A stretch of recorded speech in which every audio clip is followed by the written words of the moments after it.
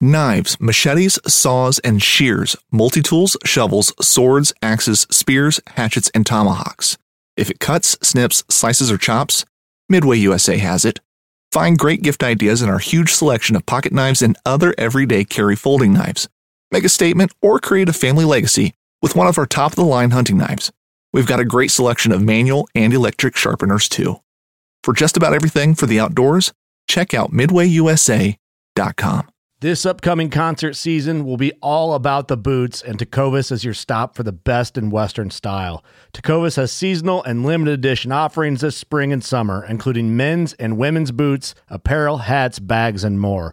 All Tecovas boots are made by hand in a time-honored tradition with timeless styles that are always on trend. And Tecovas has first wear comfort with little to no break-in period. It's hard to find this level of comfort paired with this level of style. Stop by your local Tecovas store, have a complimentary drink or two, that's WCB style, and shop new styles. The smell of fresh leather and friendly staff are at your service. Many stores even have leather custom branding to make your boots truly personalized. And with regular live music and events, there's no in-store experience like it. If you can't make it into a store, just visit tecovas.com. That's TECOVAS.com.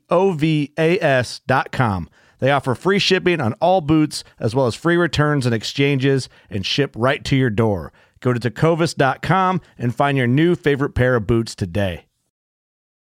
Saddle hunting for me has been a complete, and I hate even saying the word, game changer for how I like to hunt. If you've been thinking about getting into a saddle, now is the exact perfect time to do it. You have the entire spring and summer to kind of dangle in the backyard and get prepared for the upcoming season, be able to practice all your shots, getting in and out of the tree, experiment with your different climbing options that you have to lighten your load and be more mobile. If you're interested in getting hooked up and getting into a saddle, I would definitely be checking out Tethered. They have two great saddles out. One is the new Phantom saddle, which is killer, has a bunch of new comfort features that are built into it, as well as a UtiliBridge to kind of help with lengthening and shortening the bridge to make sure you have the optimum comfort. And you can get the OG, as I like to refer to it, that I've been doing my hunting out of the past couple years, which is the Mantis saddle. I might also recommend the Predator platform, especially if you're transitioning from a tree stand to a saddle. It just gives you that little bit sense of familiarity that you would have with a platform under your feet that you would have that would be similar to a tree stand, and it made my transition a couple years ago really seamless from tree stand hunting to saddle hunting. So if you're interested in checking out more about saddle hunting in general, I would head over to tetherednation.com, check out all their products. They have some killer YouTube videos. You will thank me later. The first thing I do in the morning before a hunt, before a scout, or just before getting ready for work is have my morning coffee, and I'm sure most of you out there listening are the same. Make sure you're filling your mug with Skull Brew coffee, as it is the only coffee company that is both 2% for conservation certified and donates 10% of its profits to conservation organizations to help secure the future of our wild places. So head to skullbrewcoffee.com and choose between 3 killer roasts of coffee and know that you are supporting conservation with every sip. Boat Trader is America's largest boating marketplace with over 100,000 boats to choose from. We offer simple, comprehensive solutions for those looking to sell, find, and finance new or used boats. Visit BoatTrader.com to get started.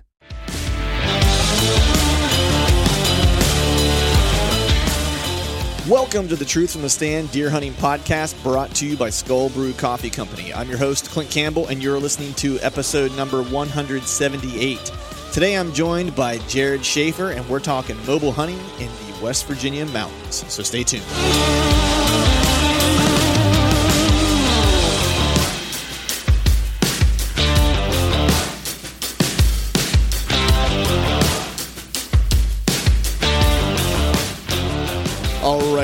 All right. What is going on, everyone? Happy Wednesday to you. Hope you are doing well. Hope you're feeling fine. Well, we're off to a great start here with the voice. Hope everyone's doing well out there. You know, this past week, it felt like spring has finally sprung here in Pennsylvania. We got some decent weather, which was much more conducive to turkey hunting, more so than the past week. We've just had some really weird kind of cold, abnormally cold, kind of odd temperatures for the middle of May. And so this was the first weekend that we finally kind of felt like, you know, we're on the right side of the weather. rolling here toward the end of May, getting closer to that June time frame. Turkey season, of course, in Pennsylvania, we've got about 2 weeks left, a little less than 2 weeks when this comes out. And so the weather feels like it's just becoming just a little bit more conducive for that. So this past weekend, like I'd mentioned in the previous podcast, I did get a chance to head back to the family farm, catch a turkey hunt with my buddy Tate, which was awesome. Was able to go back and pick up the trailer that I'll be converting it into the rut wagon. I gotta say, man, it's like 90. I think last year, whenever I was just curious as I was driving home yesterday, the couple hours that I had in the car, I was starting to think about like how many hunts last year, as far as like percentage of hunts like private versus public, just because I was curious. And I think last year, out of all my hunts, I hunted one day with my dad on his property, the opening day of gun season. I was carrying a bow, of course, but so that was one. And then I don't think I had another one on. I think that was the only hunt that I did that wasn't like some sort of piece of public ground. If memory serves, not that it makes a big difference, but I was just kind of curious because the reason I started thinking about it was I couldn't remember the last time I was actually back to the family farm to hunt. And it's been a couple years since I've been back there. And so it was nice to kind of get back there and do a little turkey hunting. I think, I think part of the reason why I enjoy turkey hunting back there so much is that, turkey hunting for me, I think I've mentioned in the past, is a much less stressful and much less intense, situation than deer hunting or than bow hunting. I'm pretty intense and neurotic about, bow hunting whitetails. And so it's really hard for me to kind of be around a group of people or hunt like a specific like chunk of land per se. Just because I like to move a lot. If something's not happening in a spot, I want to be able to pick up and just kind of go. And so therefore, like, I'm probably not the best person to be in a deer camp necessarily. Especially, if it's people hunt for all different reasons, and all of them are perfectly fine, and correct for those people. It's just, I sometimes don't mesh well, with those who are more into that, camp, let's have some beers and hang out, and maybe we'll hunt and kill something. Maybe we won't. I'm more in the camp of, I'm going to bed early, I'm getting up early, and I'm going to grind all day. And if I don't, have success, it's like, then I'm going to spend my evening trying to figure out how I'm going to correct whatever mistakes I made the day before, or studying maps, or whatever the case is. And that's not necessarily everyone's cup of tea. So in large part, I don't go to our family deer hunting camp typically because, it's just not the experience that I like during deer season. That being said, it is the experience that I like for turkey hunting, because it's like I'm much less, intense and way more relaxed. And so I actually was talking to my father-in-law yesterday about it. I was like, you know what? I know it's kind of a bummer, that I don't come down to deer camp any longer, because it's just not, I don't enjoy myself during deer camp. I was like, what I would like to do is start doing a turkey camp, the opener of every year at the farm. Because I do enjoy the company of those guys, and during turkey season, I'm much more relaxed. It's like, if I get some hunting in, awesome. If I get to see turkeys, awesome. If I don't, awesome. I just have like a much more carefree kind of approach to it. And so I think what we're going to do, in the next few years, is go down to the farm for the opening day of turkey season, like the normal camp guys, and get together and have some beers and play some cards and hang out, get up Saturday morning, hunt some turkeys. PA, the opener, you can only hunt till noon, so you're done by noon. Maybe we all go grab lunch together, and then maybe go play some golf or something like that in the afternoon together, just kind of like make a day of it or whatever. And I was like, man, I can get into that. Like, that would be fun. The weather should be nice, those types of things. So I think that that's what the plan's going to be going forward. So with that, had a really cool weekend. Really enjoyed my time back at the farm. There's just something about that one field that I walk through that just, nostalgic, maybe, like thinking back to all the hunts that I've had there in the past and stuff like that. So it was just a really cool kind of trip. I'm not going to get into the details of the hunt itself. I know my buddy Wilson and I are going to be doing a podcast here, kind of talking about turkey hunting, and I'll have Johnny Utah on to talk about his slam that he did, and we'll talk about turkey hunting a little bit on that one. So I'll kind of discuss that at that time, and we'll kind of keep moving on during this upfront. But I'm going to keep this pretty short, because I do want to just kind of jump into the meat of things. And I got a ton of stuff I got to try to get off my plate today, for the upcoming work week. So, one, just as an update, I did get the trailer, and I started kind of getting my materials together for that. And so I'll start kind of making that conversion into the rut wagon, which will be which would be really cool. I think, I probably bit off more than I thought I was biting off once I kind of got it and recognized like the work that's going to go into it. But regardless, it's going to be a cool project, and looking forward to getting started on that. One other thing I want to make mention is that here, as we are coming up on the holiday at the end of the month, the Memorial Day holiday, just wanted to make mention that we're running a discount on Skull Brew Coffee website, so skullbrewcoffee.com. If you head over there, there's no promo code required. You can just go on, put something in your cart, and it's an automatic 20% discount, and we're running that through Memorial Day. So take advantage of that if you are in need of some beans or some ground coffee. Also, on a Skull Brew related note, we've been out of the backcountry roast for some time. It was in Antigua. We had some problems with the supplier, even prior to the whole pandemic. Just not being able to be consistent with getting us the beans that we needed.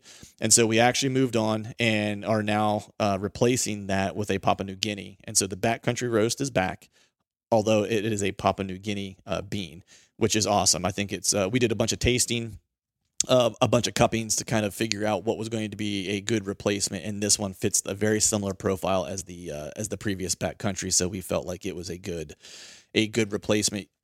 Check it out. Let me know what you guys think, and take advantage of that discount for the next 2 weeks. Also want to ask you guys, I know I made mention the last time, if you haven't yet, head over to YouTube and give the Truth from the Stand channel a subscribe and click the bell notification button.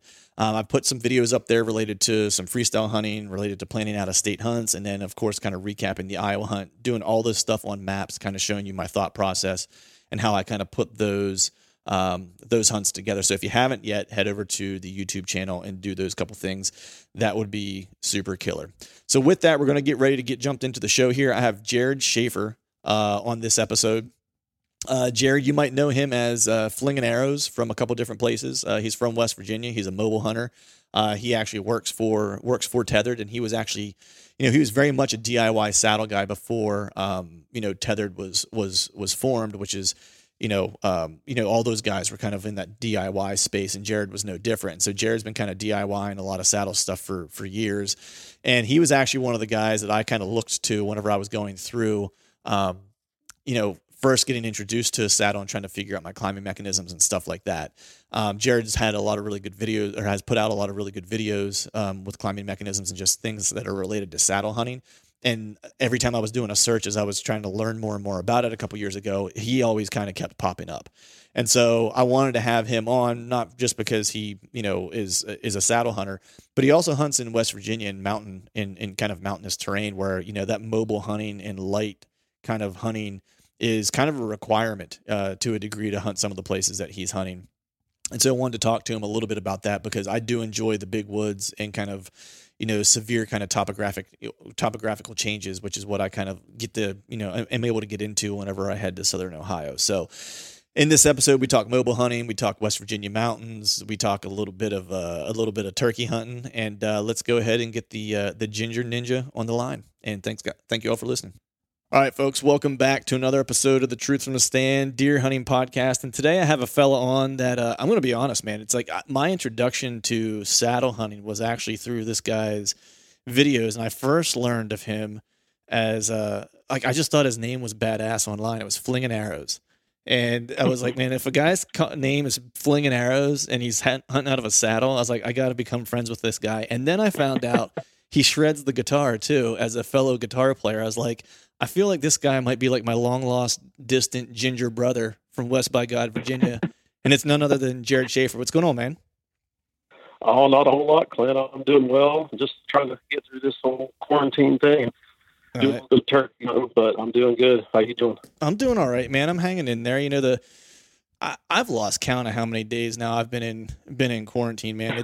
It started for me because I live in the eastern part of PA, so I'm kind of in the hot zone for Pennsylvania. Actually, I'm smack dab in the middle of where it's bad, because I live in Bucks County, but Bucks County and Montgomery County are the two worst counties outside of like the city, outside of Philadelphia, and the city's not too far away for me, so I'm kind of like right in the middle of it. So I think I started working from home, man, I want to say it was like March 10th or 15th or something like that. So that's like how long I've basically been locked in. It's been since 2 months. Yeah. Yeah, man. Granted, I've been able to get out and do like a little bit of turkey hunting and stuff like that. You know what I mean? I always say on the show, it's like I'm a terrible turkey hunter, but I do enjoy getting out. I was doing a whole lot of scouting for a while, on the weekends, because I just didn't have anything else to do. So I would just go out with the dog and spend hours in the woods. So I got some good spots, picked out for this year, what I think might be good. So that was the one kind of silver lining. But how's your turkey season been, man? You been getting after the birds? Yeah, I've been after them. It's been rough to say the least. We've had just a super cold and wet spring this year, and it's been really, really tough. I did kill a really good bird, kind of the start of the second week here in West Virginia, and I've been out trying to get my second one, and man, it's been awful. I can't find one to save my life, but I've been chasing after them and trying it. So it's been fun, but I'm ready to go fishing, man. I'm ready to switch gears. Nice, man. Well, I mean, at least you're seeing birds. So my MO is like, well, this is how my turkey hunts usually go. A lot of times I'll go back to our family farm for years, because there's tons of turkeys back there, and you know where they roost, and you know where they're going to fly down, and it's one of those deals. And so, I'm not so into turkey hunting that I'm going to drive 3 hours, because I grew up, more in like western, centrally kind of Pennsylvania. And right. I'm just not into it enough to drive. And I'm like, I got plenty of public land around here. I was like, I'll just hunt public. And unless my daughter wants to go, then I'll take her back home. But, my turkey hunt usually goes, this is like, it was perfect this year. I got into the timber like super early. I found out about this small little piece that my buddy, he's a freak when it comes to turkeys, and he roosted a bunch of birds in a bunch of different pieces of public. And he was like, hey, are you going out Saturday? I was like, yeah. He's like, well, I know there's at least one really big gobbler in this one piece. He's like, because I got him on camera and I got him roosted.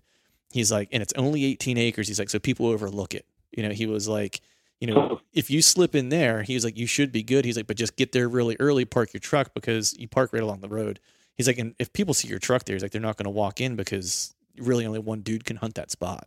Right. And so I was like, all right, cool. So I was like, perfect. I'll go do that.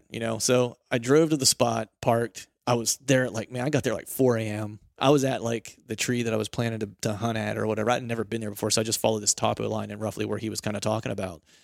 Set up, and I'm in a ghillie jacket and I'm kind of waiting, and man, it's not even first light yet. It's just like light enough behind me, like on like the top of this kind of ridge. I can see like anything that would be skylit, and I see this guy walking behind me. I'm like, you gotta be kidding me. So I'm like whistling at him, trying to let him know that I'm there. You know what I mean? Like, so he doesn't blow me up. And right. He got so close to me that and I was in like it was just that light where it's like you can start to see movement. And Pennsylvania turkey hunting on public ground can be a little bit, dangerous for your health, because you may get shot. People will shoot at just movement. And so he was getting a little too close for comfort. And so I just yelled at him. I was like, hey, and he just kind of I could see he put his arm up and he recognized that I was there, and he just started walking down the ridge a little bit. I was like, you got to be kidding me, And so I'm sitting there and daylight cracks. And I hear 3 gobblers. And then, that guy literally only moved maybe 50 yards in front of me. And then daylight cracked, 3 gobblers, and he just takes off like a shot toward the gobblers. And I was like, well, there you go. I was like, that was so I basically got in the truck, went to another spot, and I ended up deer scouting with a gun like the rest of the day. It was pretty much my yeah, that's public land turkey hunting for you. Yeah, that's right. And then I went out this past one day during, before work. I got out and actually went with my buddy Wilson to hunt. He and I went together, and it never fails. If we go separate of one another, we'll either see what we're looking for, or we'll at least have some level of success, like a visual, or we'll hear turkeys if we're turkey hunting or whatever. If we go together, it doesn't matter what we're hunting. We're not going to see anything. Right. Yeah. Just looking for proof of life. We've done it multiple times where we were like, hey, it's late season. Let's go try to kill a doe. And he's got a bunch of small parcels he has access to. And he's like, hey, I got a double stand over here, or a double tree over here we can get into, or I've got a blind over here we can get in, and one of us will film and one of us will shoot. And be like, oh, okay, cool. It never fails. Not once have we seen a deer when we've done that. Not once. Yep. But yeah. So I'm glad to see that you're at least having a little bit more luck than me, man. So that's good. At least you got one on the ground. Yeah, I'm definitely happy with the one I got. And, I got a buddy of mine that we kind of do the same thing you were talking about. We'll go hunting together and film and stuff. And it's the same deal. It's we'll hunt together and never see anything, and then, hunt separate, and we have awesome hunts. But Yeah. you know, he's been struggling this year to kill birds. So it's, you know, I know a lot of people that have had a tough time with it. So I'm thankful I got my one. So if that's all I get this year, and I'm happy with it. So Right. Yeah. It seems like they're being, well, I mean, we've had the same kind of cold, you know, and wet Yeah. spring here as well, which hasn't helped. But it seems like to me, they've just, from what I've heard around here, they've just been really quiet lately. It seems Yeah. like they were cranked up and fired up the opening day around here. And then since then, it's, you know, from what I've heard from guys that go out most every day, they were just like, man, some mornings they can't buy a gobble. Yep. It's been the same here. So it gets frustrating after several days in a row. Yeah, exactly. But man, before we get too far gone into this, man, for those out there that are listening that, you know, maybe don't know who you are, or haven't seen any you in any videos or anything like that, could you just give us a little bit of background about, you know, where you're from, what you do for a living, those types of things?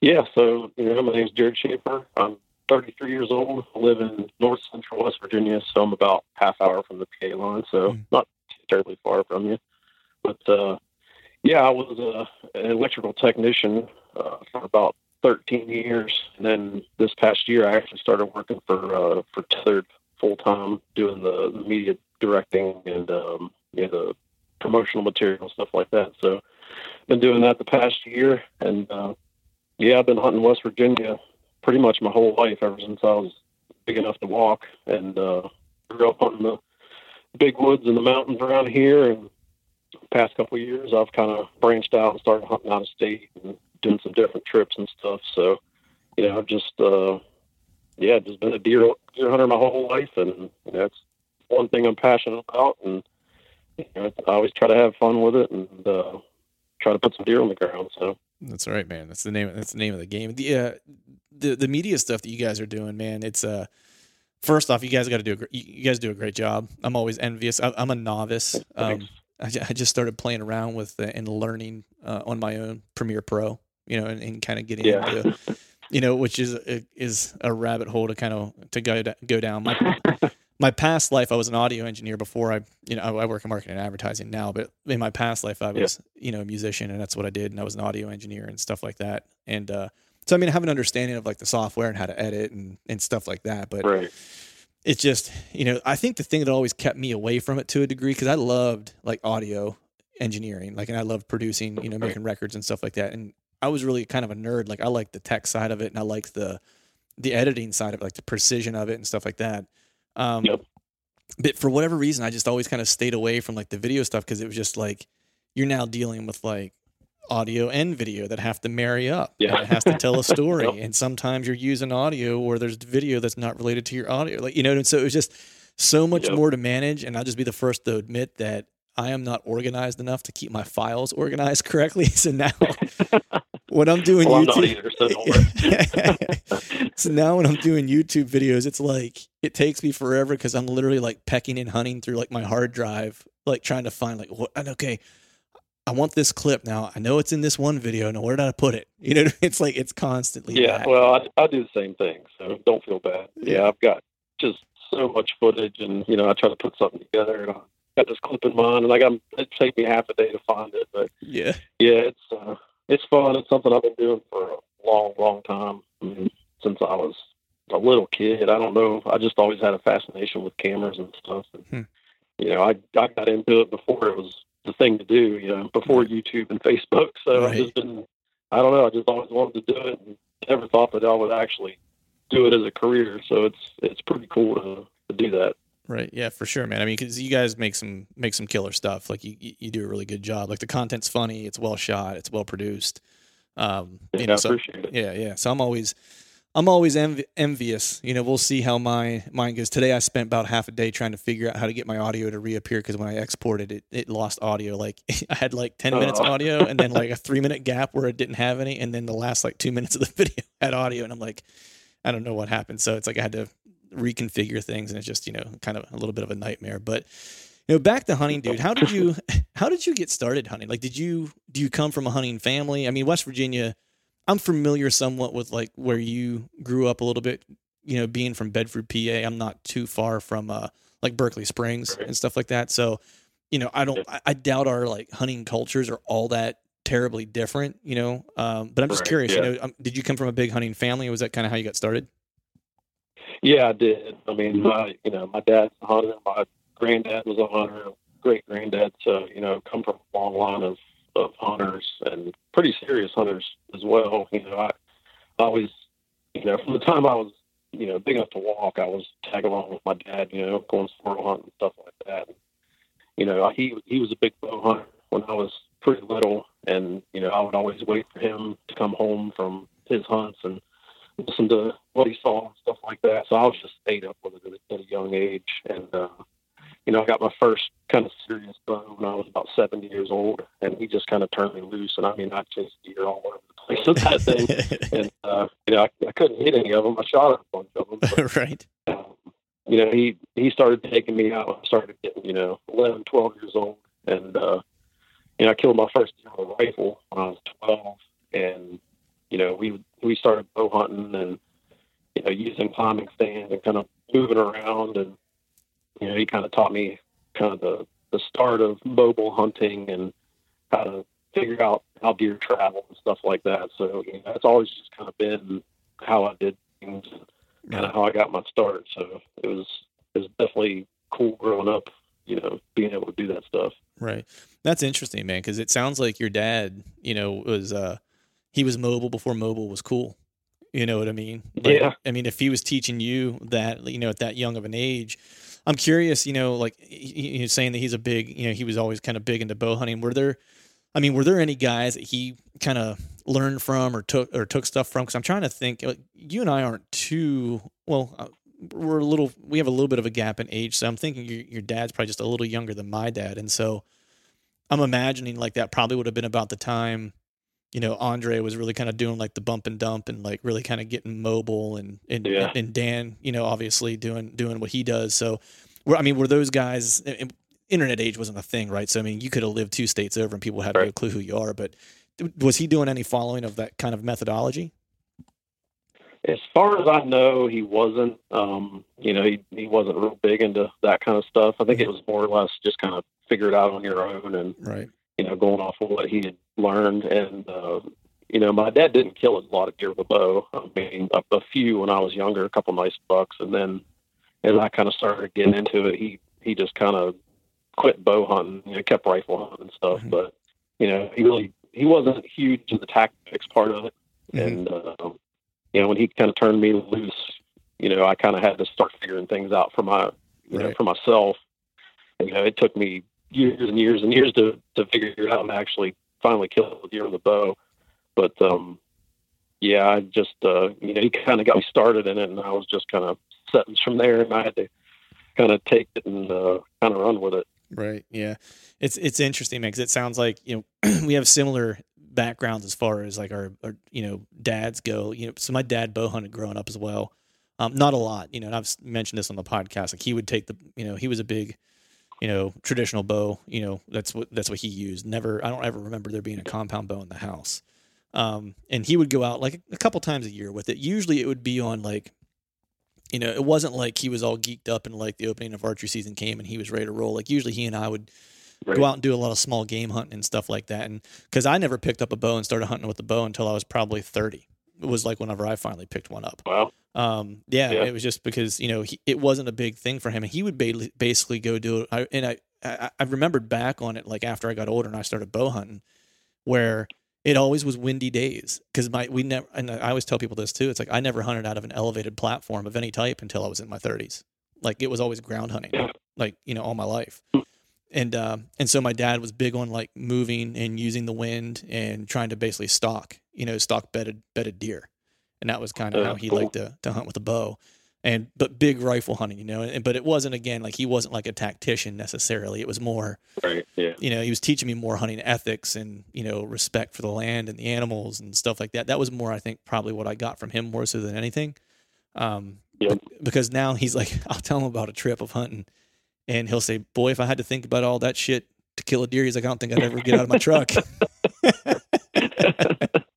That's funny. My dad's kind of the same way. I'm doing all these extreme measures now to kill a deer, and he just looks at me like I'm nuts. But, I think he likes watching me do it more than him ever doing that kind of stuff. But that is funny. That's 100%. Because I was I was walking him through like the hunt I had in Iowa and how I was playing the wind and I recognized what the thermal was doing and this, that, the other. And he was like, Jesus, he was like, how do you get out of bed in the morning like to go do that, And that's what I realized, And look, he was like, hey, he's like, man, he's like, if you like it and that's what you like, he's like, then I love it. He's like, I just could never, I could never do that, But yeah, so it's kind of funny. So now I think he lives a little vicariously through me in regards to that. And then he'll ask me, he has a property back home that he'll go back and come up from, I guess, the Carolinas. He'll come up, hunt a couple days during bow season and stuff like that. Because I finally got him to get a bow and do a little bit of archery hunting and stuff. And so he'll usually call me and be like, before he comes up, and say, hey, what's the weather look like this weekend? What's the wind going to do? What's, what locations you think are good? It's like asking me like where I should set up, And so I'll tell him like, well, this day I would hunt here, this day I would hunt here, and this day I would hunt here, And so I set him up with his hunts, and that's, I guess he figures now that I know, now that I know enough of it, he doesn't need to know any of it, so he's good. Yeah, that's funny because my dad does the same exact thing. We have leased together in Ohio, and he does the same thing. Ask me, like, what the deer are doing and the wind and everything. So you just tell me where to go, and that's where I'm going. So right, that's pretty funny. Yeah, exactly. My dad's probably more interested in bear hunting than he is deer hunting at this point. Oh yeah. Yeah. He loves the bear hunt. He wants to kill a Pennsylvania bear in the worst way. That's his thing. And he's had a couple opportunities. The funny story was he took me bear hunting when I was like 17. It was the first time I ever went out. And he was telling me before we got out of the truck, he was like, hey, there's a guy, bear hunting in Pennsylvania is not like a TV thing. He's like, look, guys might hunt all their life in Pennsylvania and maybe not even see an adult bear in the woods, and in the area that we lived. And I was like, all right. He's like, so it's not like deer hunting. He's like, you might not see anything. And I was like, all right, that's fine. Let's go. We get out of the truck and we're walking through this like mountain laurel on this game lands. And we weren't in the woods 30 minutes and I shot a bear. And he was just like, I can't believe it. Great. Yeah, which is kind of funny. But he gave me that whole lecture. He's still after one. Huh? Yeah. Well, the funny thing was it wasn't funny. It's kind of crappy end of the story. But like I hit that bear, and then it started raining like immediately after, and we tracked it like all day. I shot it at first light. God, I don't know what, like maybe 7:30. You know what I mean? Like you could see through the scope, like it was legal shooting light. And we tracked till dark, up and down multiple ridges, and I don't even know how far we went. And we had lost blood, but we could see like where it was running and was breaking off trees that it was running through and stuff. And we got to this last ridge, and it's pouring rain, and it's just about ready to get dark. And he's like, do you want to go up one more ridge? And I was like maybe 16, 17. And I was like, look, if he's made it this far, I was like, I must have not hit him where I thought I hit him. I was like. And so he was like, and he's like, I agree with you. He's like, I don't think you hit him as good as you thought you did. And so we backed out. And then 2 days later, he goes into work, and a guy said, hey, my dad's name's Fred. He's like, hey, Fred, you and your boy, were you hunting bears this weekend? He's like, yeah, did you guys get anything? He's like, oh, my son hit one. He's like, and he told him where we were at, and he was like, he just never found him. He was like, we went over, and the guy was from the same, because this was right where my dad grew up. Like, it's literally in the same like little village town that my dad grew up. It's in this area called the Cove, and so this guy grew up with my dad and knew exactly where he was talking about. And he was like, well, I found this bear up on this ridge the next day, dead, and that was literally the ridge that we didn't walk up. Man. So he found him. When the guy offered him, he's like, hey, if your boy wants him, he was like, I'll give him to him. Just tell him, come over, bring a tag and tag him, and you can have him. And then, we'll call the game commission or whatever and see if he can get his tag back or whatever. And my dad came home and told me, and I said, if I didn't find him, I'd end the hunt. I was like, it's not my bear. Yeah. Like, so, you know what I mean? I was like, so that was that. So even though it did, I was able to shoot one. Someone else recovered it, and so I don't have it. So that I'm still on the hunt for the bear. So.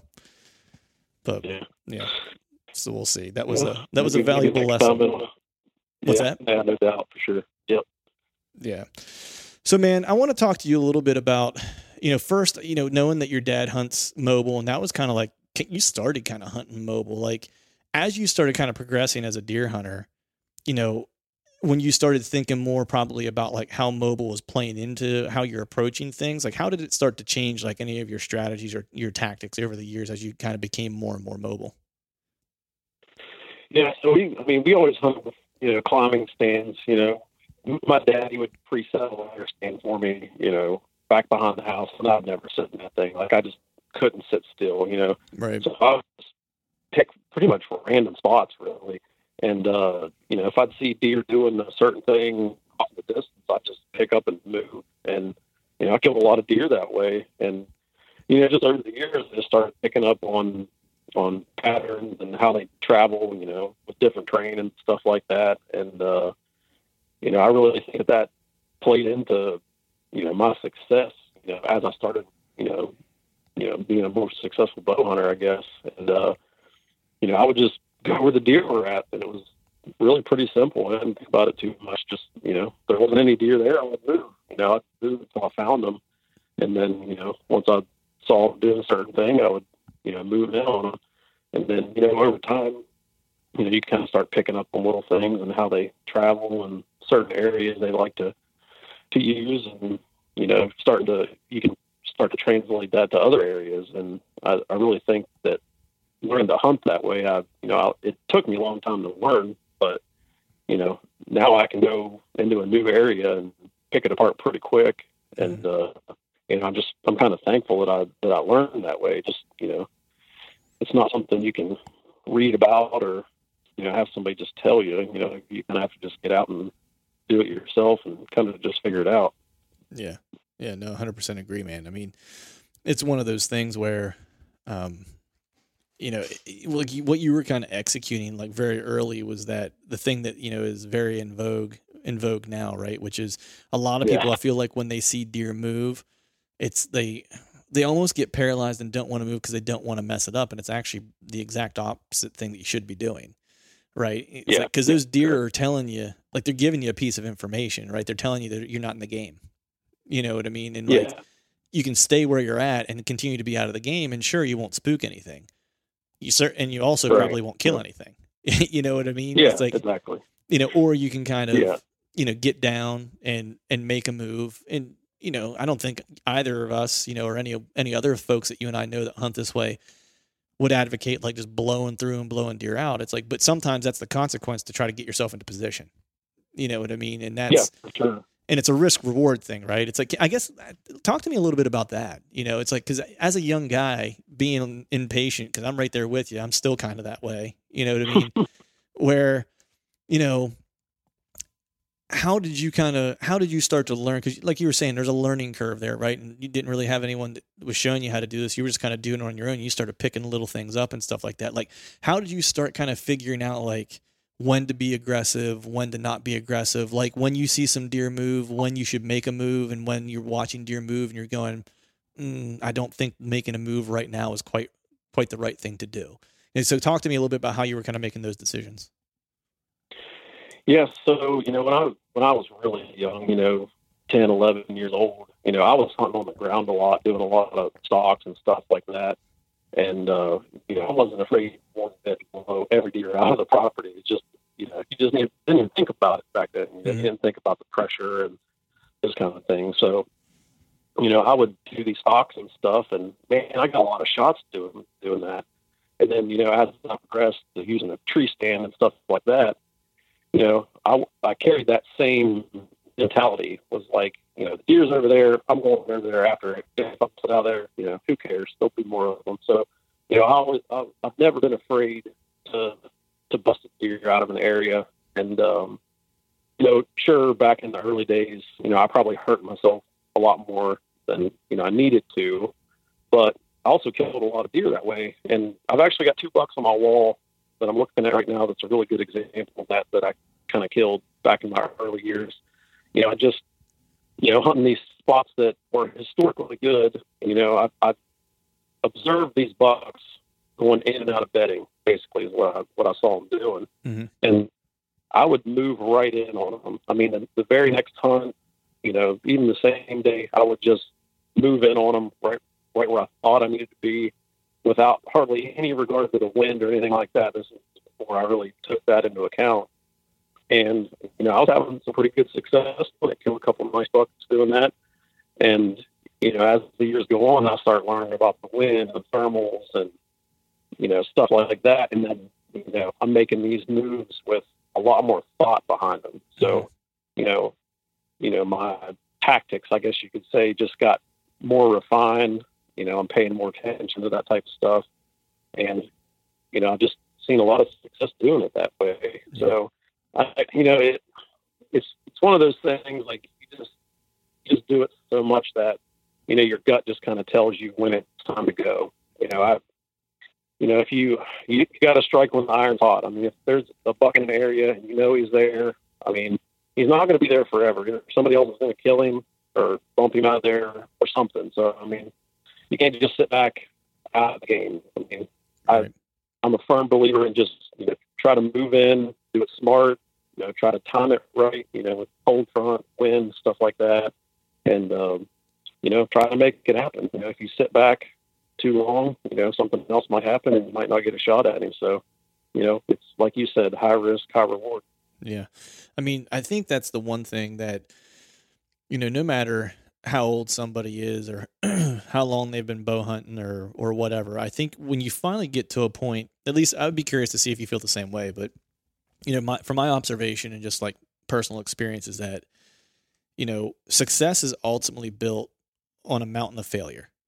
And that was one thing that, I talked to, I had Dan on, and he and I were talking about that, one day, just about people's fear of failure. And like what they don't realize is like that failure is ultimately what's going to get you to a point where you're going to start seeing consistent success, because there's no other way to do it in the deer woods. Like there just isn't. Like you can read as many books as you want. You can watch as many YouTube videos as you want. You can, and there's some guys out there that put on deer clinics, like the workshop that Dan does or Eberhard or whoever, right? That you go and you can learn so much from these guys, right?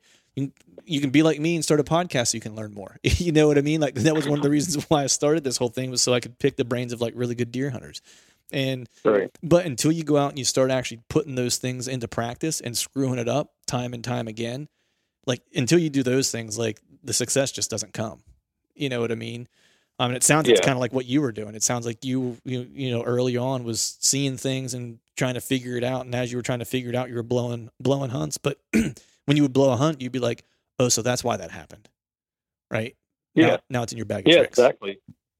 Yeah. I mean, you just have to look at each hunt and just kind of evaluate what went wrong, what went right. And, if I screw up a hunt now, I just look at it as, just one step closer to success. I guess I've just done it enough to know that, if you just stay persistent at it and keep trying to make the right decisions and learning from what you've done, that it's eventually going to pay off for you. So I mean, you just got to do it.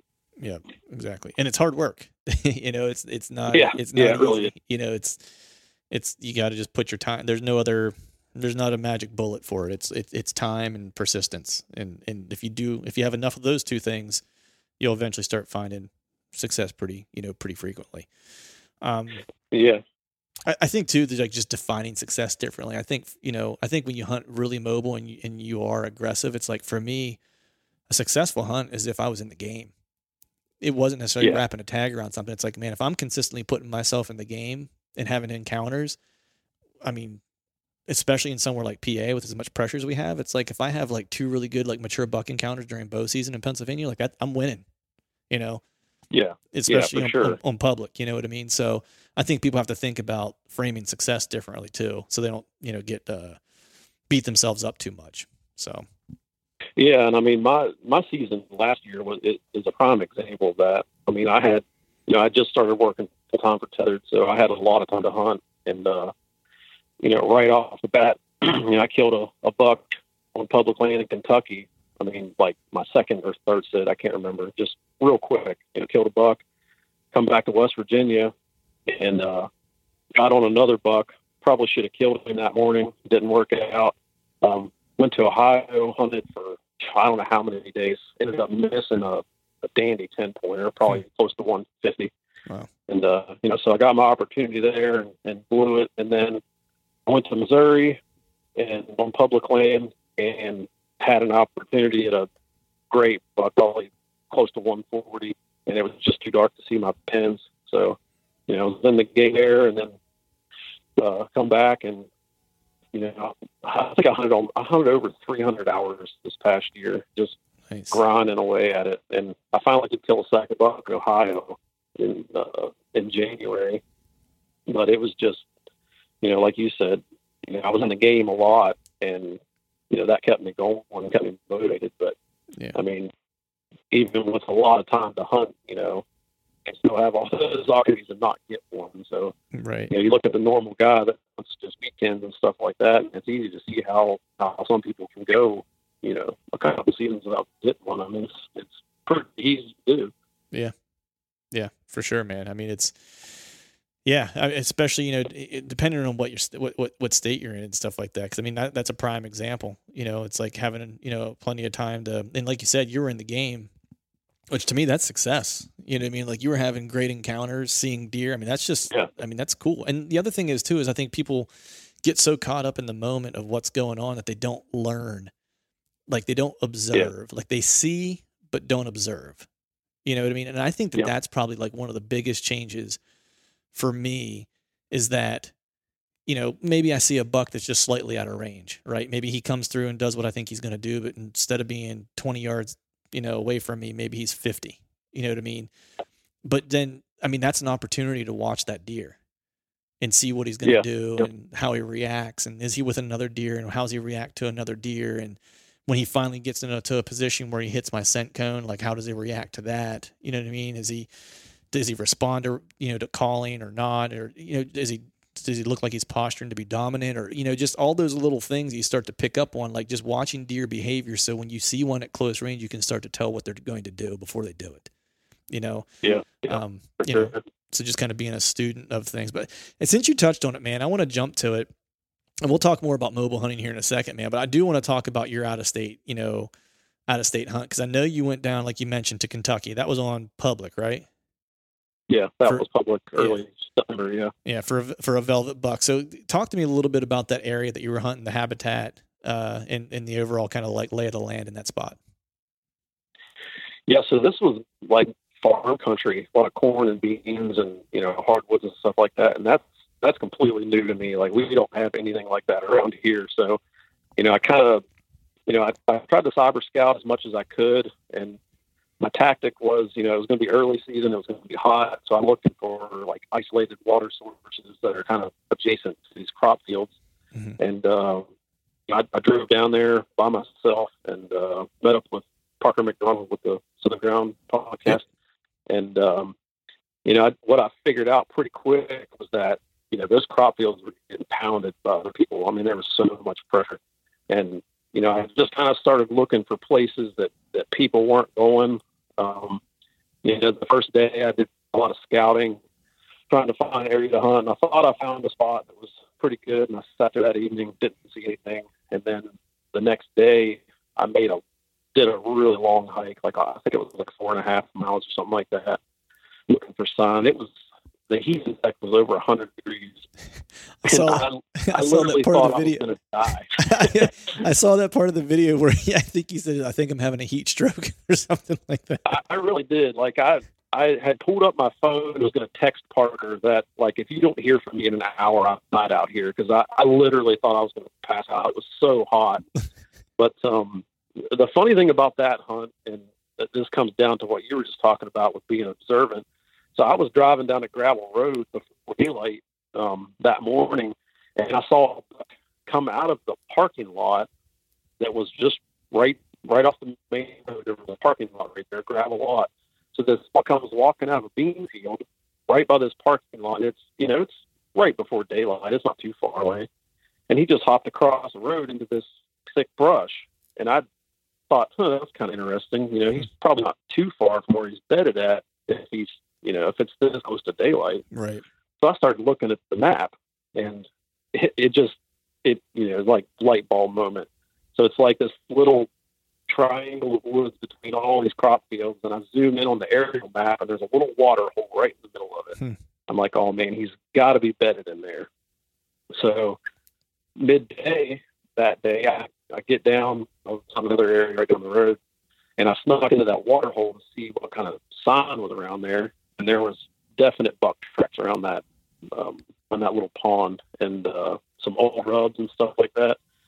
So I, backed out of there, went back that evening, kind of had an idea of where he might have been bedded at.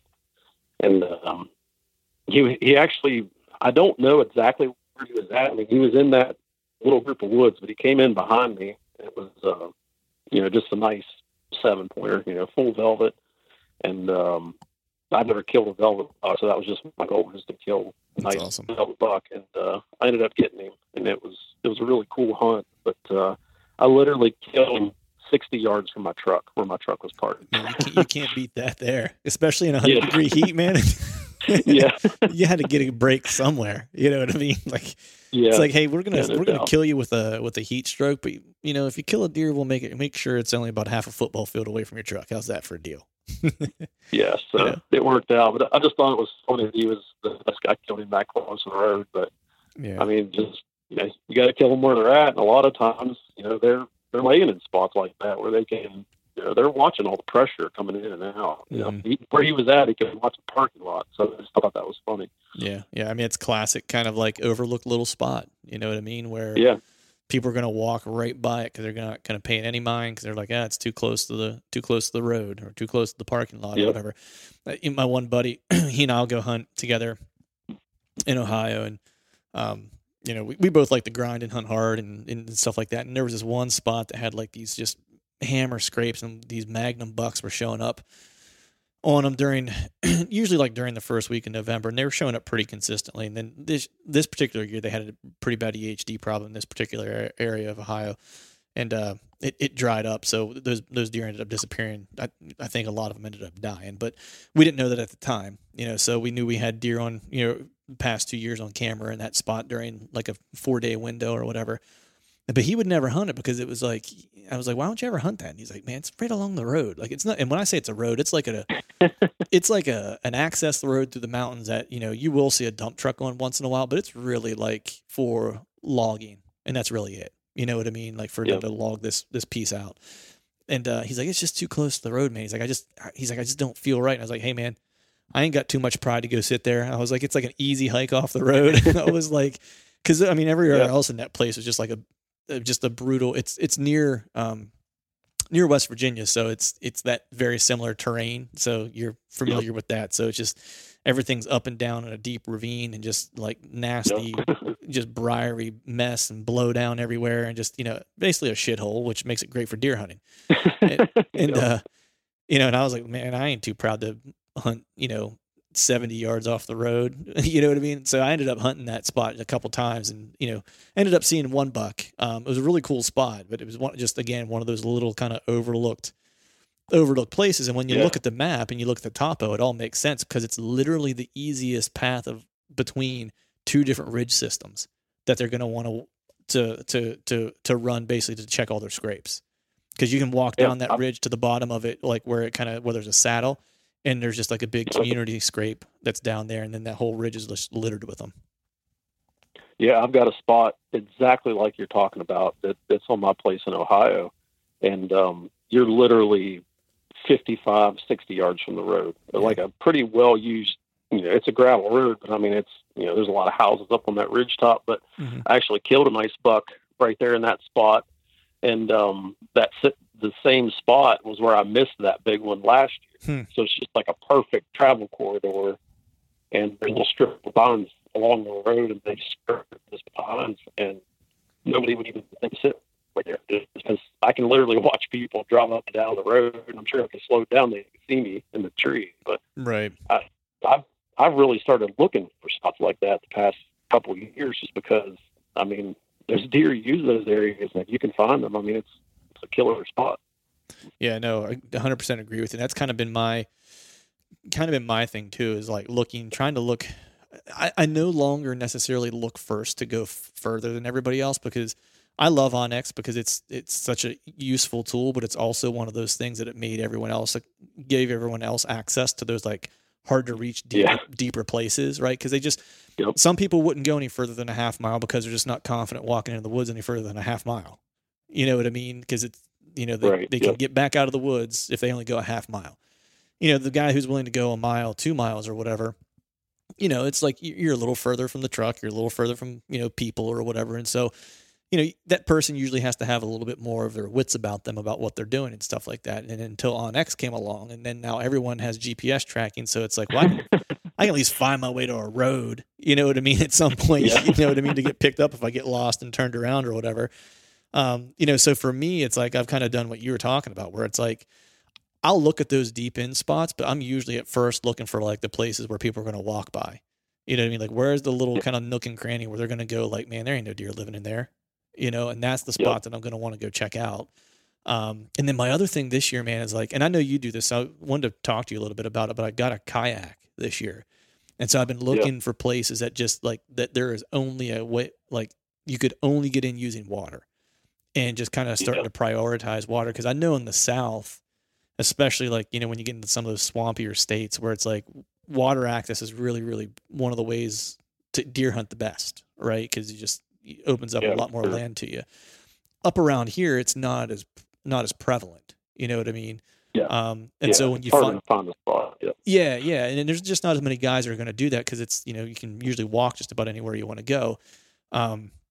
So I started looking for like little pockets of water access and stuff like that, just because, and I found a handful this year that are just like, if the sign holds up that I saw whenever I was scouting this year, if it holds up, then I told my father-in-law, I was like, first weekend or first like opening day, if I get the right wind, is like, I'm going to pull a big deer out of this one spot. I was like, I don't know how big he'll be. I was like, but he'll be decent, and he was like, I was like, I'm going to call my shot right now. So we'll see what happens. But do you kind of do the same thing, man, with water access? Are you using water access a fair amount?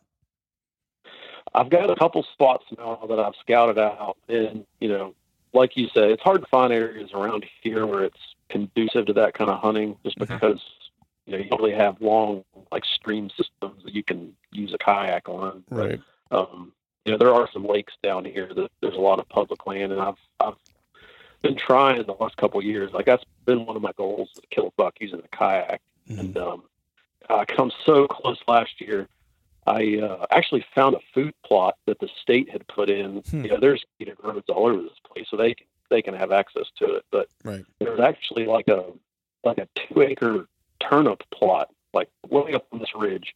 And the only way to get to it is by boat, unless you want to walk about 4 miles. So I found it about a week too late because they had pretty much browsed it down. They had already eaten most of it. But I actually kind of went in there doing like a little bit of a scouting mission this past year, and I found that plot, and it was just torn up with sun. And I had all my gear with me, and I was like, I'm just going to set up and sit the rest of the afternoon. And I set up, and the deer started filtering out, and they were just walking past me just perfect, 20 yards. And finally, I had a pretty decent buck come out, and I needed him to take like 5 steps, and I was going to have a 15-yard shot, and a bear ended up coming up into the field and just blew the whole field out.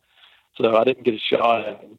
And I went back like maybe 4 or 5 days later, and the same exact thing happened. He was coming out, the same deer, and something blew him out, and I didn't end up getting a shot at him, but I come close. I'm still trying. So maybe this year will be the year I can kill one that way.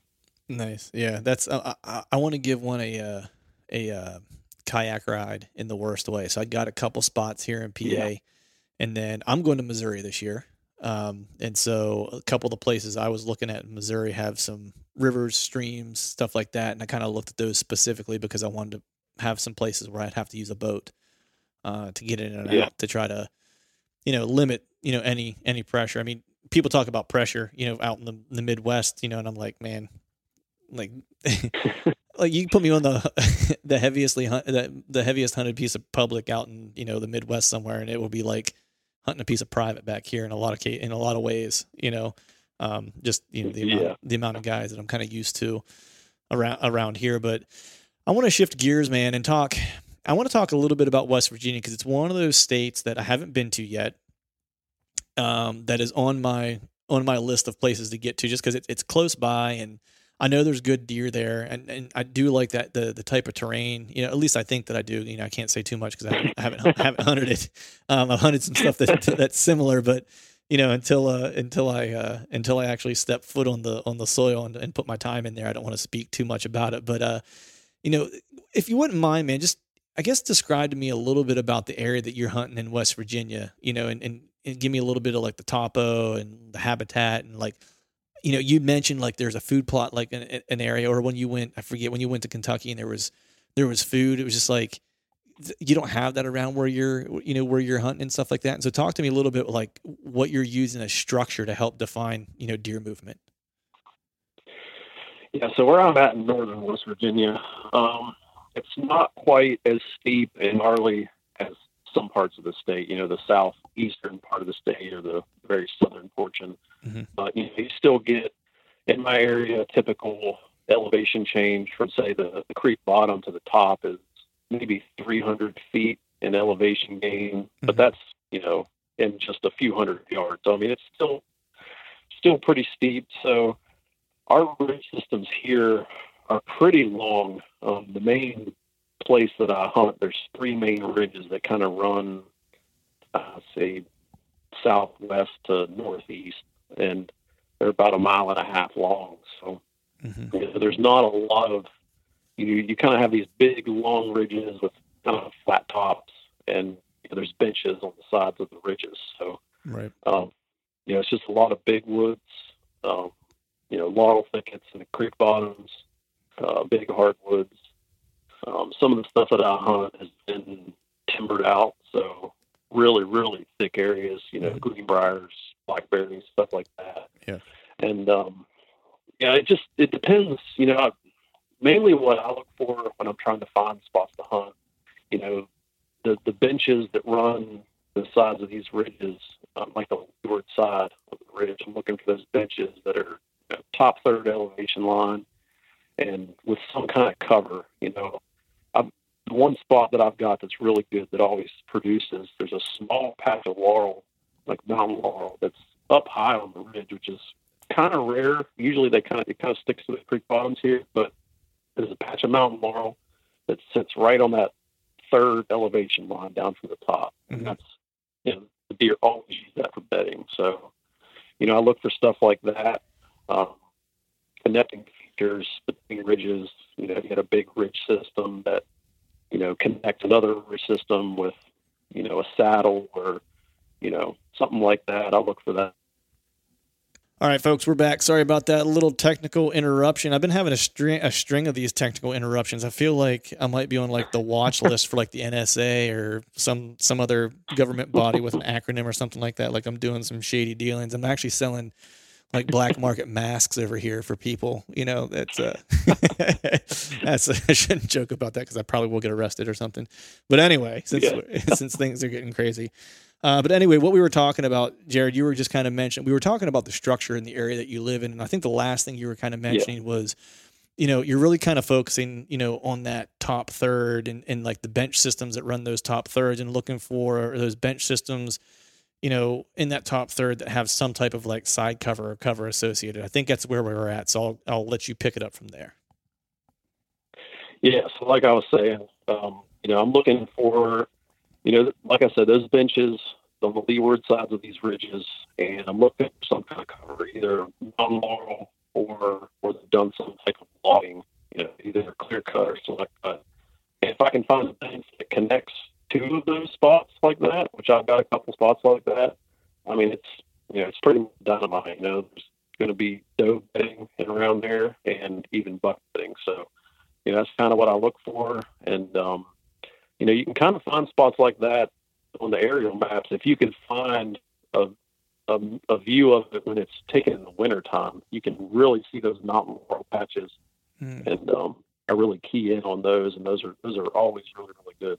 It's interesting that you're kind of talking about those bench systems that are running together, because that's one of the things in the one big woods piece that I've hunted that I've learned, one, from my buddy who's hunted it frequently, and 2, just from like, the first year I hunted it, I had like a 1 day worth of scouting, and then I hadn't been back since. I had some other places I was hunting, and then I'm going back this year, and I was scouting it this winter, and with 1 year of kind of like hunting it under my belt and going back and have some time to look at the map more and talking to my buddy, it's like you quickly realize that, like, man, it's those ridge systems and finding places where those ridges and benches all kind of dump into one another.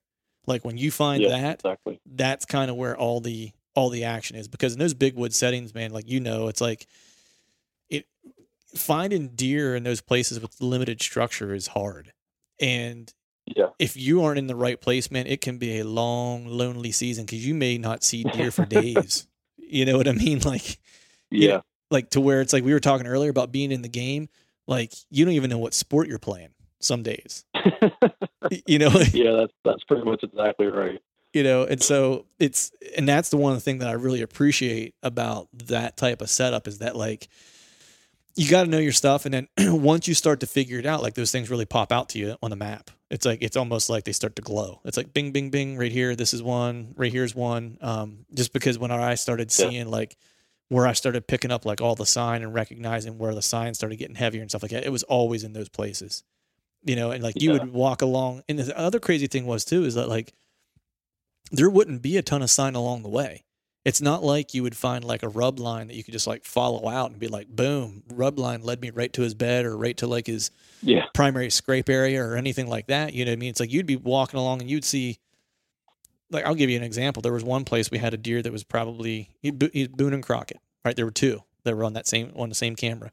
You're walking along, you would have no clue by the sign that was in there that there were two Boone and Crockett caliber deer that are living in there. And you're just walking along, you see like a small rub, and then all of a sudden, like, boom, and I'm not even joking, there's a scrape the size of a car hood. Like, you know what I mean? And the one buck we have on camera is like bedded in it, like laying in it. You know what I mean? And it's just crazy because there was nothing along the way that would tell you that. And just like all of a sudden, bam, and it was right. Actually, it was a pretty big bench, and it's actually one that you can't even really see on the map. And it just kind of pops out of nowhere, and that's where all the action is, and it's consistent action too. It's not rut specific or anything like that. It's not cruising. It's like they live there. Yeah, that's the one thing that I see too here is that you could have several bucks in one area, and there's just not the sign that you would suspect. With that many deer, like you would think that there'd be just rubs and scrapes everywhere, but there's not. And you can't really scout, at least not in this area where I'm at. You can't base, your hunts off of that, heavy sign because it's just not there, which is weird to me. But, I guess I've just kind of gotten used to it over the years. And, I'm looking for sometimes one or two small little rubs that are just on the edge of bedding that tell me that there's a buck using it. Yep. And, this one buck here that I killed back in 2016, big, mature 5.5-year-old buck. And where he was spending most of his time, there wasn't 5 rubs in there that were bigger than a bottle. I mean, just small little rubs that you would think like a 2-year-old would make. So, I don't know what it is about these big wood deer, but they don't leave a lot of sign, at least not in this area. So, I think too, like my buddy and I've had long conversations about this, like trying to figure it out sometimes over drinks where it starts to get nonsensical. But I think it has a lot to do with, and I don't think I'm saying anything that people haven't said before, but it's just like your deer density, right? It's like competition, right? Like it's so much like this one particular area, there's so much land, and like the deer density isn't high. And so they just don't have the competition or the need to really throw down a ton of sign. You know what I mean? Like there's not just that much, there's not that much competition. They don't see them as threats, or those deer in particular are so dominant that they're just not fooling with it. You know what I mean? That could be it too. Yep. Cause I don't know. Cause I mean, but the thing that was crazy though in this particular spot was like you have two literally world-class animals that their core areas are literally overlapping. Like how are they not throwing down sign and like trying to, assert their dominance? You know what I mean? Like that was the part that was like, that was blowing my mind a little bit. Unless one was just so much older than the other one that he's on the downhill slide and he's like, look, man, I'll take whatever sloppy seconds I can get from you. You know what I mean? Like, it's like, unless that was kind of the mindset. But, talk to me, like you mentioned that deer that you ended up arrowing that was, 5.5 years old, an old deer.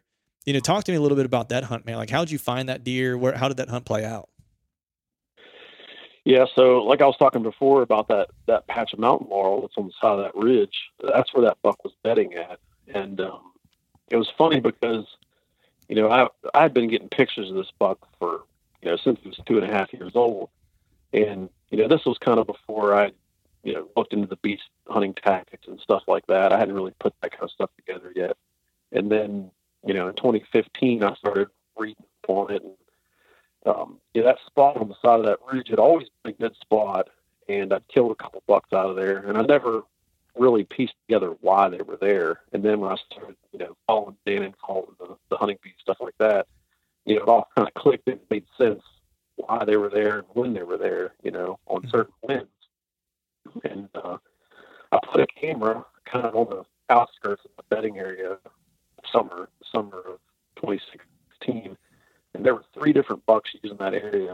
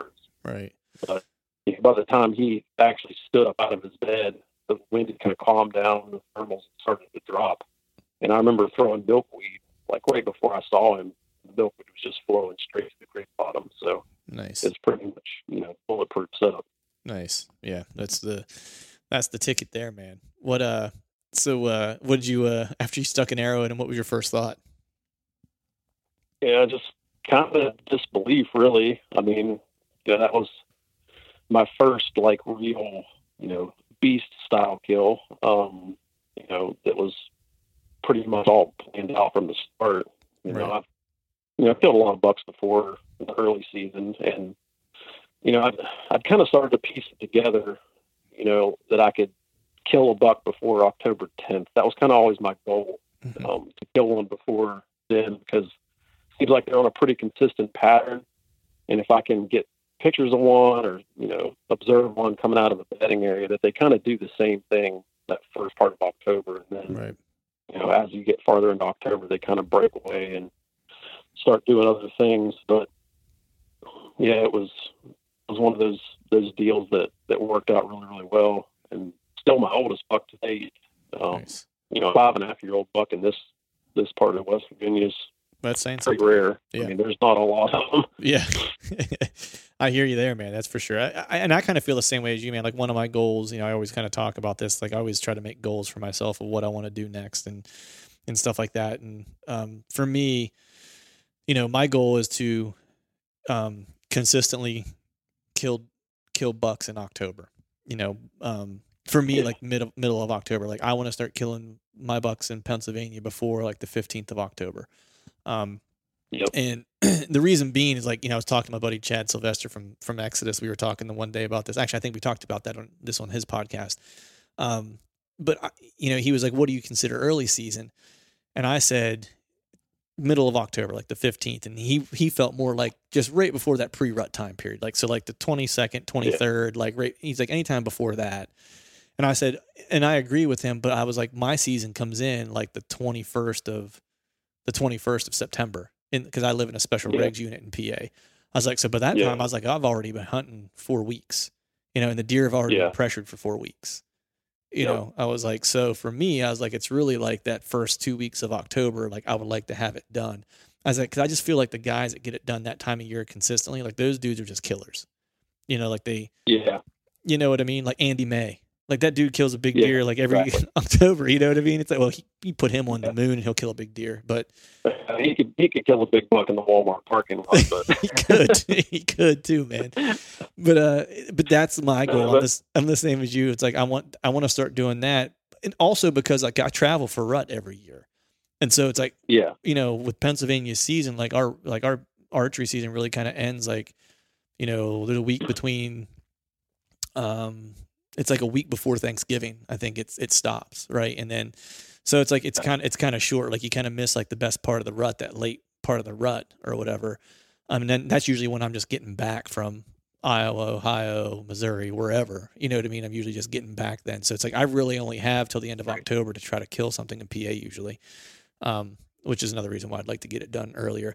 I thought I had one on like Dead to Rights last year, man. I had one on a pattern that I thought, I was just like, man, this should be a slam dunk. And then he ghosted me. And then I caught back up with him on I had him on camera, and then I moved another piece of the property, and I ended up scouting and finding him on a freelance hunt, and found him, and just, we locked eyes, saw each other, and that was it, and I never saw him again after that.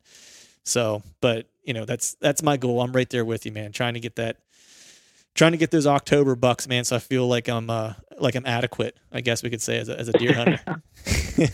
Well, I like the early part of the season just because, your average guy isn't hunting yet. There's guys that wait until the end of October till it cools down. But man, I like hunting when it's hot, as miserable as it can be, just because there's no pressure. And, I really just feel so much more in the game just because I can put all my scouting into practice, and I feel like I can really plan everything out, and it's just, I don't know, it's such a cool a tactic, I guess you could say, just because it's you can kind of plan everything out, and when it works out the way you want it to, it's a lot of fun hunt that way. And like you said, I kind of always set the goal of October 10th to try to kill one, and I usually do pretty good. I've gotten better at it over the years, and I think I've become a lot worse rut hunter. I like the early season better than the rut, just because everything kind of goes out the window, and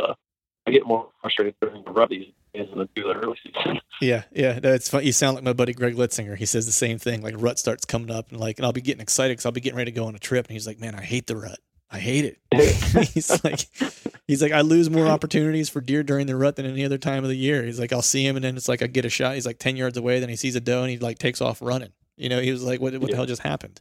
So, but man, I'd be remiss if I didn't talk a little bit of mobile and saddle hunting, while I had you on before I let you go. We've talked about mobile hunting and how much of that's a part of, what you do. Of course, you work, for for tethered, and like I said at the top, like my introduction to you really was, I've been saddle hunting for 2 full seasons now, and like that's it, dude. I mean, I'm ate up with it. I love being in a saddle. The only thing that I added to my game this year was added a ghillie jacket, because the beauty of hunting out of a saddle is that I can take all my stuff in, and I'm not taking much in. Put a ghillie jacket on, and if the hunt calls from the ground, I can hunt from the ground. If it calls to hop into a tree, I can hunt from the tree, and it allows me to be that multiple and that versatile. And I mean, I even take my platform with me turkey hunting. I'm using it as a seat. You know what I mean? I just roll in, put it on I take a little thermos seat pad that I cut in half and put it under my rear end so it doesn't hurt, and I use that as a seat. And so I got a nice little rig set up, man. And that was kind of whenever I was first getting into it, man. I was watching a lot of your videos about climbing mechanisms and stuff like that, and trying to figure out what my method was going to be and all those things. So I want to kind of go through, what your setup is, what you're using, and of course why. So, if you would just talk a little bit about your saddle. I'm assuming you're probably hunting out of the Phantom at this point. So if you would just talk a little bit about that, and then we'll just kind of go through your gear. Yeah, so I started saddling back in like 2014. So I've had a big, evolution, the whole gamut of saddles that I've run through, and DIY platforms and all this stuff. I mean, I started back before you could really buy a lot of this stuff that's out now. So, I'm kind of glad, because I got to go through, building all that stuff, and, I love doing that kind of thing. So, I kind of, kept evolving in my setup, and of course, Tethered come out, and I'm good friends with Greg and Ernie, and I got to be part of all the testing and all that of all that stuff. So obviously when we started with Tethered, I started using all that, and hunted out of the Manus for full season or whatever, and then before the Phantom come out this spring, I hunted out of it all last year, and I used the Phantom and the Predator platform, and my setup's pretty simple. Just the saddle, the platform, and my 2 climbing methods are either some modded hot helium sticks with an aider, or I'll use climbing spikes. And I use the climbing spikes probably 95% of the time. If it's legal to use, I use the climbing spikes just because it's just so much faster and easier. And my setup is, they're under 3 pounds, so it's hard to beat for lightweight.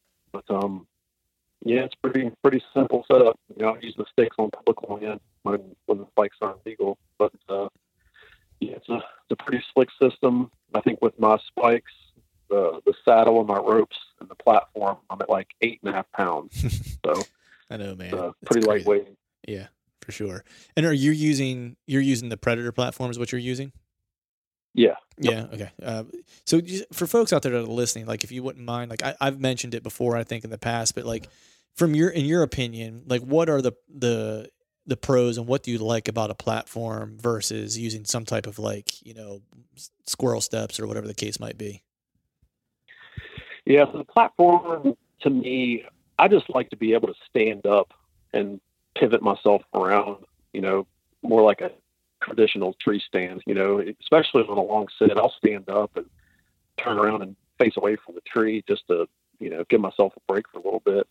But, I tried the steps and stuff like that and some other methods. And, with stuff like that, all your weight is in the saddle all day long. So, if your saddle's not like fine tuned, like perfect to how you need it, you're going to have some uncomfortable sits. So the platform is just, it's a little bit more comfortable for me. I think it's easier to shoot from.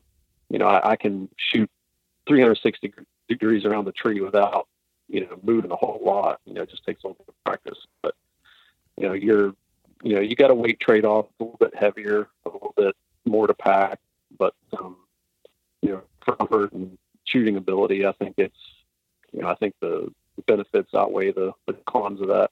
Yeah, no, I would agree with you. And that's what I always kind of tell people if they're thinking about it and they're like, should I get the platform or not? I'm like, look, especially if you're making a transition from a tree stand, like for me, whenever I had Greg on, like he and I talked about it, and we actually did a session where he interviewed me. Like he took over the show and interviewed me as like a newer saddle hunter or whatever. I remember that. Yep. Yeah. And what I always said was that, I wanted to make the transition because of all the things we talked about during this entire episode, this evening. It was just about how mobile you hunt, how I like to hunt mobile. And like, I just wanted something that was going to fit that. But my biggest concern was just making the transition.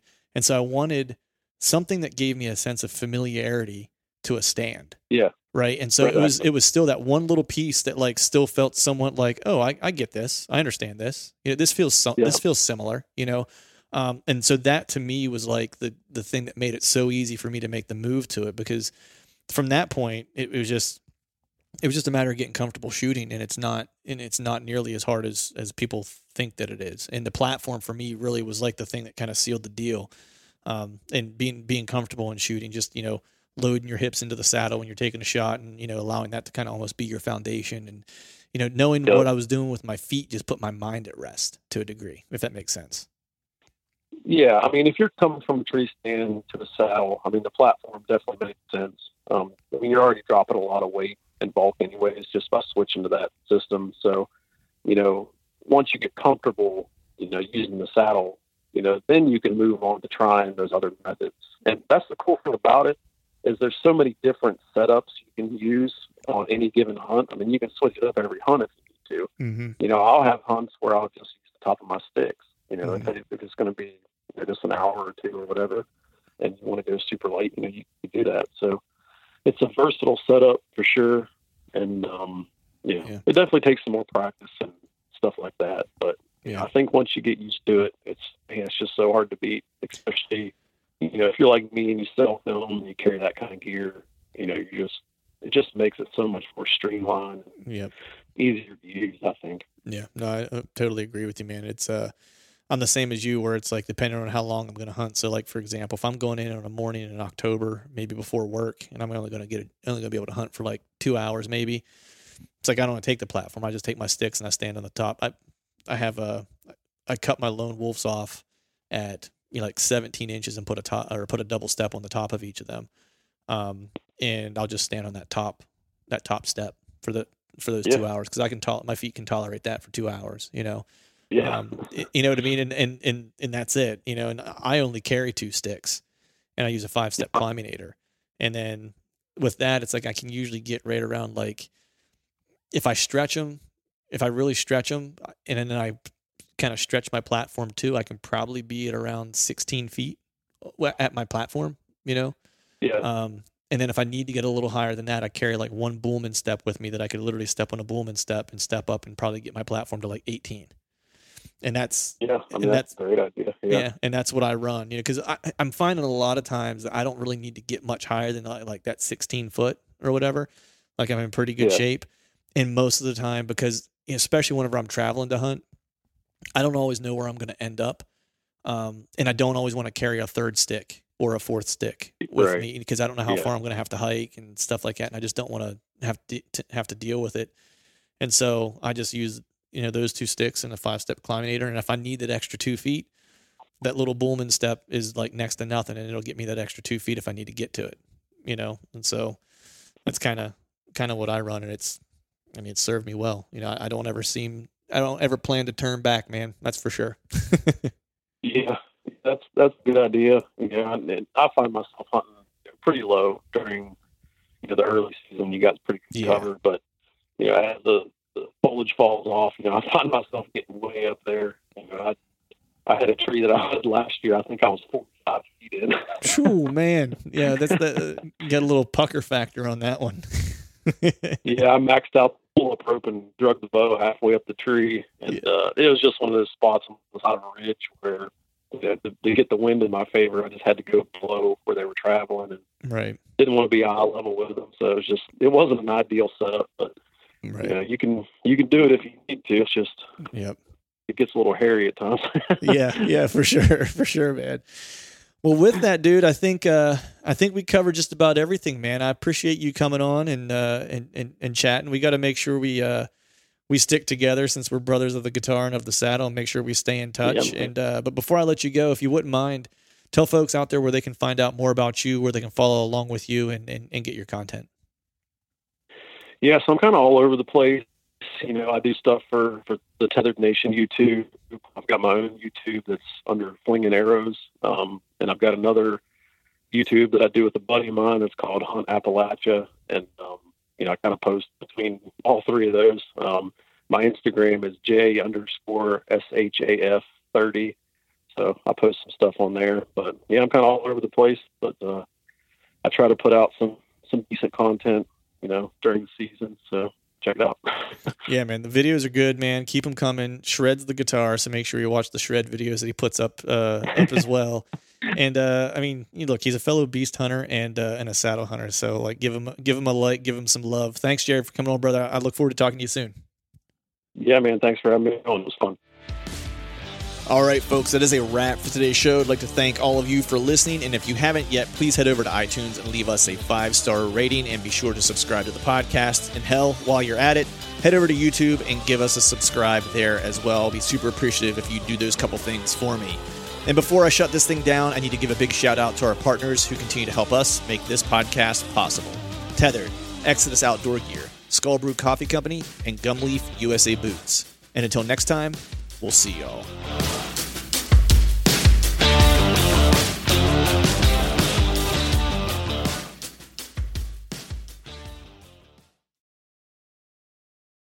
All right, gang, the new Truth merch is in stock at truthfromthestand.com and on YouTube below any of the Truth from the Stand videos.